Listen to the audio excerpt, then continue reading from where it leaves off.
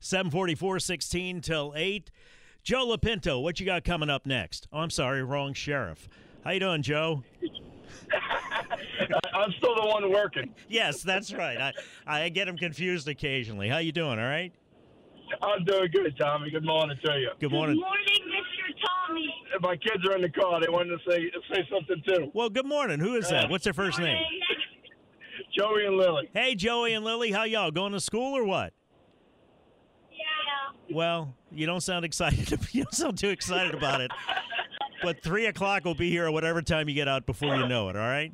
Hang in there. Try to learn something. All right. Let's talk about, that's sweet. Tell me about what happened in River Ridge, Joe, if you will, and who's still on the loose, and then what happened at the police station with the mother. Just another typical night, unfortunately. These burglaries are continuing to happen, week by week, sometimes day by day. Both sides of the river for us, and we just, they had some great success in making some arrests. But unfortunately, as I tell people, it's like, what are the police doing? We don't know where they're going to be next, right? I mean, if you and I got into a car, I could have people out on the street every day, but I don't know what street they're going to be on. And in this case, they made a mistake. They decided to burglarize, 62 vehicles in the same parking lot. So the more time that they have to be in the parking lot, the more vehicles that they break into, the longer that it gives us somebody a chance to see them, to give us time to respond. And that's why I tell everybody, lock their doors, right? Locking the doors gives us a better opportunity. I need them to pull on 200 door handles to get into 10 instead of pulling on 20 door handles to get into 10, right? I want them to be out there longer to be able to do so. And even if they have to break the window, which is what they did in this case for the most part, it gives somebody the ability to hear that window break, to call us, for us to be able to respond. So, it's a double-edged sword. I know nobody wants their window broken, but it gives us the opportunity to catch them. Got 2 of them on scene yesterday. Ended up catching another one last night, which we'll be announcing that probably later today. It did some additional follow-up work yesterday, and we're able to make an additional arrest. So what happened? Who got arrested? The mother of whom? Well, we had a 12 and a 14-year-old that were arrested on scene that night. The mother showed up at our detective bureau. When we need her permission for them to be able to talk to us because they're juveniles. Mm-hmm. She refused that permission, which is certainly within her right to be able to do so. But after that was over with, they were going to be transported to Rivard Correctional Facility. I mean, that's the process, and that's what's going to happen. She decided she wasn't going to leave without her kids. So, ma'am, you can't, and so we tried to walk her outside. She ended up having a bunch of warrants and attachments out for her own arrest. And truthfully, my deputies were probably giving her a break that night, but she decided to act a fool and wasn't going to go someplace, and so she ended up in jail also. And just ridiculous that a 12-year-old and a 14-year-old are out at 2 o'clock in the morning. A lot of people say arrest the parents. Well, I mean, that's what we did in this case, right? I mean, but the fact of it is, the courts have already decided they can't arrest them for the burglaries, but certainly they can go for the jail for their own charges, and that's what she did. I'm not trying to pick on this one family, but I think in microcosm it does indicate a lot of the problems that we have as a society. So the 12 and a 14-year-old are out at what, 2 a.m.? 2 a.m. 2 a.m.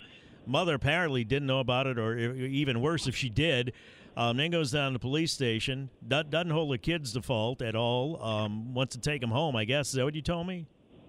Yeah, I mean, she wasn't leaving out. This is injustice. I mean, it's like, no, I've got 62 victims that are out there.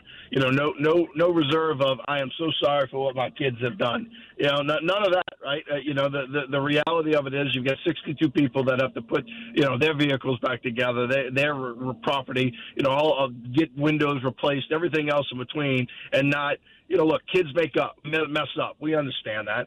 Kids are going to mess up, but from a parental standpoint, you should be, shocked at what your kid's done and show remorse for what your kids have done, not the opposite. And that's the difference. We need a society that can step up and take responsibilities for the actions, mistakes, or anything like that. Were these felony warrants or what that she was booked on? To be honest with you, I don't know. Tommy, it was a fugitive out of another parish, so I don't know what that warrant was for. So I'm not 100% sure. That's not on the paperwork that I'll look at. Do you have any idea if this is the first time these kids did this? Because I find it hard to believe that on your first night you're going to get on the Earhart Expressway. I presume that was the way they got there, and then just start breaking into 62 cars. That would be hard to believe, don't you think, Joe? Well, the vehicle itself was actually carjacked in St. John Parish earlier that day. All right. So I mean, where they came from, again, the detectives are following that up. As I said, we made another arrest yesterday, which we'll probably be able to release some more information. I don't have the report yet on that one to be able to give you everything. But that being said, we're going to continue to follow up on these cases. Is it likely? I mean, we've always said it's a small number of individuals that are committing these crimes, these carjackings, these burglaries. But as you can see, they can create a whole bunch of havoc, right? You're talking about 62 burglaries just in that one parking lot. That being said, if they're doing that 2 times a week, 3 times a week, that's a whole bunch of different cases that are happening, over a period of time. But it's a small number of people, right? And so you've got to effect arrest on these people, get them off the streets to give that break. Police can't be in the same place all the time to be able to catch somebody, right? Our job is not that way. We are reactionary in nature. We're going to respond to crime. But the way you cut down on these numbers is you solve crime quickly to prevent the next crime from happening. And make it. I don't want these individuals out for the next week committing 500 more burglaries over the next week, right? And so they're off the streets for a short period of time, and now we're chasing the next set of knuckleheads. You make it an environment that is not conducive to criminal activity, and word gets around about that on the street quicker than anywhere else, I would think. How much of a problem is crime leaching into Jefferson Parish from Orleans Parish? Are you able to track that or what? Not necessarily from Orleans, right? The burglaries are 2 sets of groups. It's either the heroin addict that lives in a neighborhood that's just walking around, trying to get their next fix, or it's these teams, which this is the case here, where they come in a stolen car, 3 or 4 people, and they're pulling on every door handle, right? Those teams of groups are normally from New Orleans, we've found, right? When we make the arrest, typically they're from New Orleans. So I will say that type of crime has leached over, more specifically.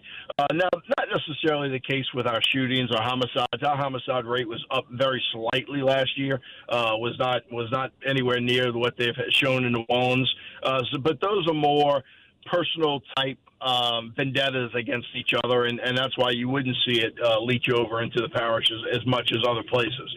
And so you've got to look at crime on different wavelengths and different levels, of where they're going to be and what they're going to be. I mean, they're looking for guns. They're looking to come out and, steal guns out of vehicles so they can utilize them in other crimes. And, as we tell people, that don't leave your gun in your car. I mean, most of the time, they're not looking for the change that's in your glove box. They don't care about that. They're more specifically, handguns in order to be able to utilize them in other crimes. People go to the basketball game last night, come back, find their windows broken. Some people lost guns. I carry a gun in the car. I got a concealed carry permit for when I drive around at night, but I rarely go out at night because I get up so damn early. I'm normally the car's in the garage, but. Sheriff, what do you do, man? If you drive around the city, maybe you got a concealed carry permit, you got a gun in the car, but you want to go to a public event, you can't bring the gun into the event. What do you do? Is there any way to keep a gun safe in a vehicle? Do you put it in a trunk or what?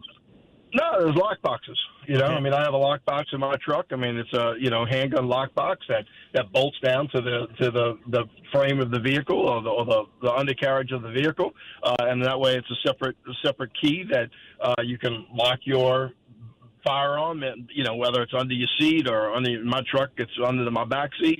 But you can put a lockbox in your vehicle that gives extra security. For somebody that's breaking into your vehicle, put a lockbox. That is extremely important. And I'm sorry to be ignorant on this. Where do you get these things at? Who does that? Like everything else, Amazon, right? Okay. And you just do it yourself? You bolt it in the frame yourself? Yeah, that's all Okay. it is. It's, it'll have two holes in the bottom of it that you can put a bolt, through the inside of the box, through the frame of your vehicle itself, and then, I would, in all likelihood, I'd put some type of sealant around there, or I'd get a professional installer to do it, just to make sure you don't have any of those problems. But putting that lockbox in there certainly will help you out tremendously. I'm gonna tell you what, as big of a problem as this is, I would suggest y'all do a video on this and post it on the website. No kidding, seriously. I'll maybe take care of that again. Good suggestion. All right, thank you, sir. I appreciate your time, Sheriff. Kids, have a good day in school. All right. Okay. All right. Thank you, Tommy. All right, Joe. Joe Lopinto, Sheriff of Jefferson Parish, 7:54, 6 till 8. Traffic now, WWL.